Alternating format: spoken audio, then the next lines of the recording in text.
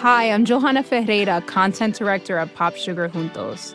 Juntos is all about celebrating Latinx culture, pride, our many intersectional identities, and joy.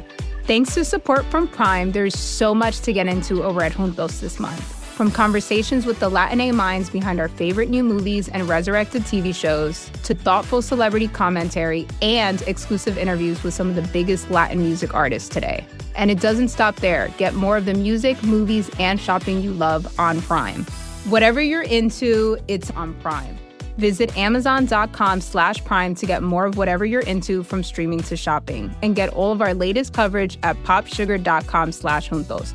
Con amor, Johanna. Chapter 5.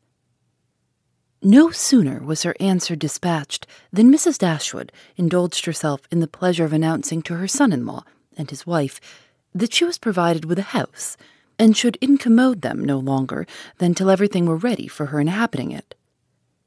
They heard her with surprise. Mrs. John Dashwood said nothing, but her husband civilly hoped that she would not be settled far from Norland. She had great satisfaction in replying that she was going into Devonshire.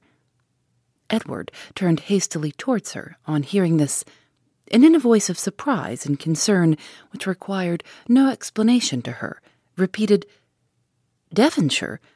Are you indeed going there, so far from hence? And to what part of it?" She explained the situation. It was within 4 miles northward of Exeter. "It is but a cottage," she continued, "but I hope to see many of my friends in it.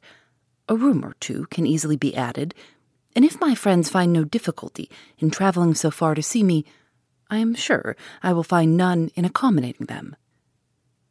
She concluded with a very kind invitation to Mr. and Mrs. John Dashwood to visit her at Barton, and to Edward she gave one with still greater affection.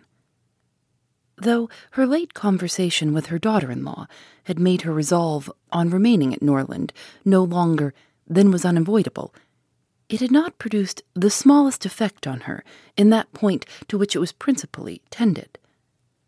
To separate Edward and Eleanor was as far from being her object as ever, and she wished to show Mrs. John Dashwood by this pointed invitation to her brother how totally she disregarded her disapprobation of the match.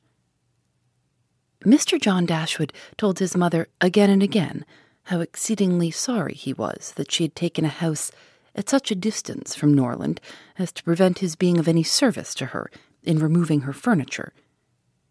He really felt conscientiously vexed on the occasion, for the very exertion to which he had limited the performance of his promise to his father was by this arrangement rendered impracticable. The furniture was all sent around by water. It chiefly consisted of household linen, plate, china, and books, with a handsome pianoforte of Marianne's. Mrs. John Dashwood saw the packages depart with a sigh. She could not help feeling it hard that as Mrs. Dashwood's income would be so trifling in comparison with their own, she should have any handsome article of furniture. Mrs. Dashwood took the house for a 12-month. It was ready furnished, and she might have immediate possession. No difficulty arose on either side in the agreement, and she waited only for the disposal of her effects at Norland, and to determine her future household, before she set off for the West. And this, as she was exceedingly rapid in the performance of everything that interested her, was soon done. The horses which were left her by her husband had been sold soon after his death, and an opportunity now offering of disposing of her carriage, she agreed to sell that likewise at the earnest advice of her eldest daughter. For the comfort of her children, had she consulted only her own wishes, she would have kept it, but the discretion of Eleanor prevailed. Her wisdom too limited the number of their servants to 3, 2 maids and a man, with whom they were speedily provided from amongst those who had formed their establishment at Norland. The man and one of the maids were sent off immediately into Devonshire to prepare the house for their mistress's arrival. For as Lady Middleton was entirely unknown to Mrs. Dashwood, she preferred going directly to the cottage to being a visitor at Barton Park, and she relied so undoubtingly on Sir John's description of the house as to feel no curiosity to examine it herself till she entered it as her own. Her eagerness to be gone from Norland was preserved from diminution by the evident satisfaction of her daughter-in-law in the prospect of her removal, a satisfaction which was but feebly attempted to be concealed under a cold invitation to her to defer her departure. Now was the time when her son-in-law's promise to his father might with particular propriety be fulfilled.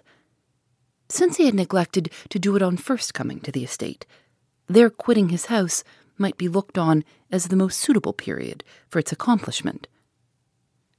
But Mrs. Dashwood began shortly to give over every hope of the kind, and to be convinced, from the general drift of his discourse, that his assistance extended no farther than their maintenance for 6 months at Norland. He so frequently talked of the increasing expenses of housekeeping, and of the perpetual demands upon his purse, which a man of any consequence in the world was beyond calculation exposed to, that he seemed rather to stand in need of more money himself than to have any design of giving money away.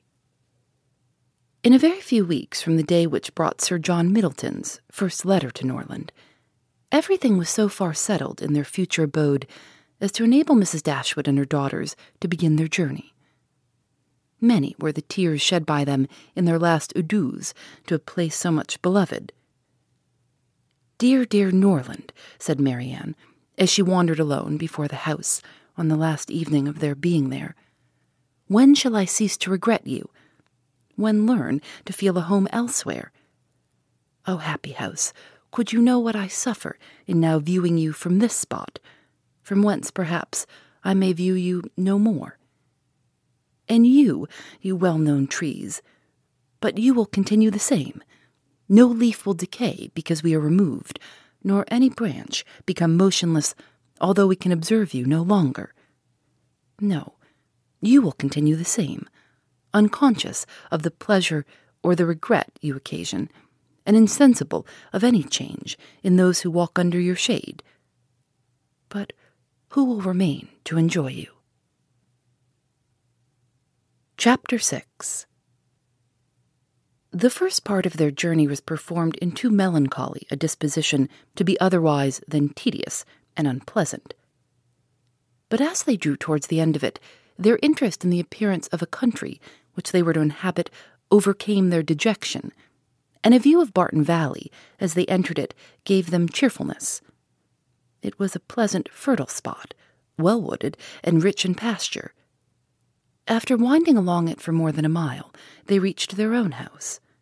A small green court was the whole of its domain in front, and a neat wicket gate admitted them into it. As a house, Barton Cottage, though small, was comfortable and compact. But as a cottage it was defective, for the building was regular, the roof was tiled, the window shutters were not painted green, nor were the walls covered with honeysuckles. A narrow passage led directly through the house into the garden behind. On each side of the entrance was a sitting-room about 16 feet square, and beyond them were the offices and the stairs. 4 bedrooms and 2 garrets formed the rest of the house. It had not been built many years, and was in good repair. In comparison of Norland, it was poor and small indeed. But the tears which recollection called forth as they entered the house were soon dried away. They were cheered by the joy of the servants on their arrival, and each, for the sake of the others, resolved to appear happy. It was very early in September. The season was fine, and from first seeing the place under the advantage of good weather, they received an impression in its favor which was of material service in recommending it to their lasting approbation. The situation of the house was good. High hills rose immediately behind, and at no great distance on each side, some of which were open downs, the others cultivated and woody. The village of Barton was chiefly on one of these hills, and formed a pleasant view from the cottage windows. The prospect in front was more extensive. It commanded the whole of the valley, and reached into the country beyond. The hills which surrounded the cottage terminated the valley in that direction, under another name, and in another course it branched out again, between two of the steepest of them. With the size and furniture of the house, Mrs. Dashwood was upon the whole well satisfied, for though her former style of life rendered many additions to the latter indispensable, yet to add and improve was a delight to her, and she had at this time ready money enough to supply all that was wanted of greater elegance to the apartments. As for the house itself, to be sure, said she, it is too small for our family, but we will make ourselves tolerably comfortable for the present, as it is too late in the year for improvements. Perhaps in the spring, if I have plenty of money, as I dare say I shall, we may think about building. These parlors are both too small for such parties of our friends as I hope to see often collected here, and I have some thoughts of throwing the passage into one of them with perhaps a part of the other, and so leave the remainder of that other for an entrance. This, with a new drawing-room, which may be easily added, and a bedchamber and garret above, will make it a very snug little cottage. I could wish the stairs were handsome, but one must not expect everything, though I suppose it would be no difficult matter to widen them. I shall see how much I am beforehand with the world in the spring, and we will plan our improvements accordingly. In the meantime, till all these alterations could be made from the savings of an income of $500 a year by a woman who never saved in her life, they were wise enough to be contented with the house as it was, and each of them was busy in arranging their particular concerns, and endeavoring, by placing around them books and other possessions, to form themselves a home. Mary Ann's pianoforte was unpacked and properly disposed of, and Eleanor's drawings were affixed to the walls of their sitting-room. In such employments as these, they were interrupted soon after breakfast the next day by the entrance of their landlord, who called to welcome them to Barton, and to offer them every accommodation from his own house and garden in which theirs might at present be deficient. Sir John Middleton was a good-looking man about 40. He had formerly visited at Stanhill, but it was too long for his young cousins to remember him. His countenance was thoroughly good-humoured, and his manners were as friendly as the style of his letter. Their arrival seemed to afford him real satisfaction, and their comfort to be an object of real solicitude to him. He said much of his earnest desire of their living in the most sociable terms with his family, and pressed them so cordially to dine at Barton Park every day till they were better settled at home, that, though his entreaties were carried to a point of perseverance beyond civility, they could not give offence. His kindness was not confined to words, for within an hour after he left them, a large basket full of garden stuff and fruit arrived from the park, which was followed before the end of the day by a present of game. He insisted, moreover, on conveying all their letters to and from the post for them, and would not be denied the satisfaction of sending them his newspaper every day. Lady Middleton had sent a very civil message by him, denoting her intention of waiting on Mrs. Dashwood as soon as she could be assured that her visit would be no inconvenience. And as this message was answered by an invitation equally polite, her ladyship was introduced to them the next day. They were, of course, very anxious to see a person on whom so much of their comfort at Barton must depend, and the elegance of her appearance was favourable to their wishes. Lady Middleton was not more than 6 or 7 and 20. Her face was handsome, her figure tall and striking, and her address graceful. Her manners had all the elegance which her husband's wanted, but they would have been improved by some share of his frankness and warmth, and her visit was long enough to detract something from their first admiration, by showing that, though perfectly well-bred, she was reserved, cold, and had nothing to say for herself beyond the most commonplace inquiry or remark. Conversation, however, was not wanted, for Sir John was very chatty, and Lady Middleton had taken the wise precaution of bringing with her their eldest child, a fine little boy about 6 years old, by which means there was one subject always to be recurred to by the ladies in case of extremity, for they had to inquire his name and age, admire his beauty, and ask him questions which his mother answered for him, while he hung about her and held down his head, to the great surprise of her ladyship, who wondered at his being so shy before company, as he could make noise enough at home.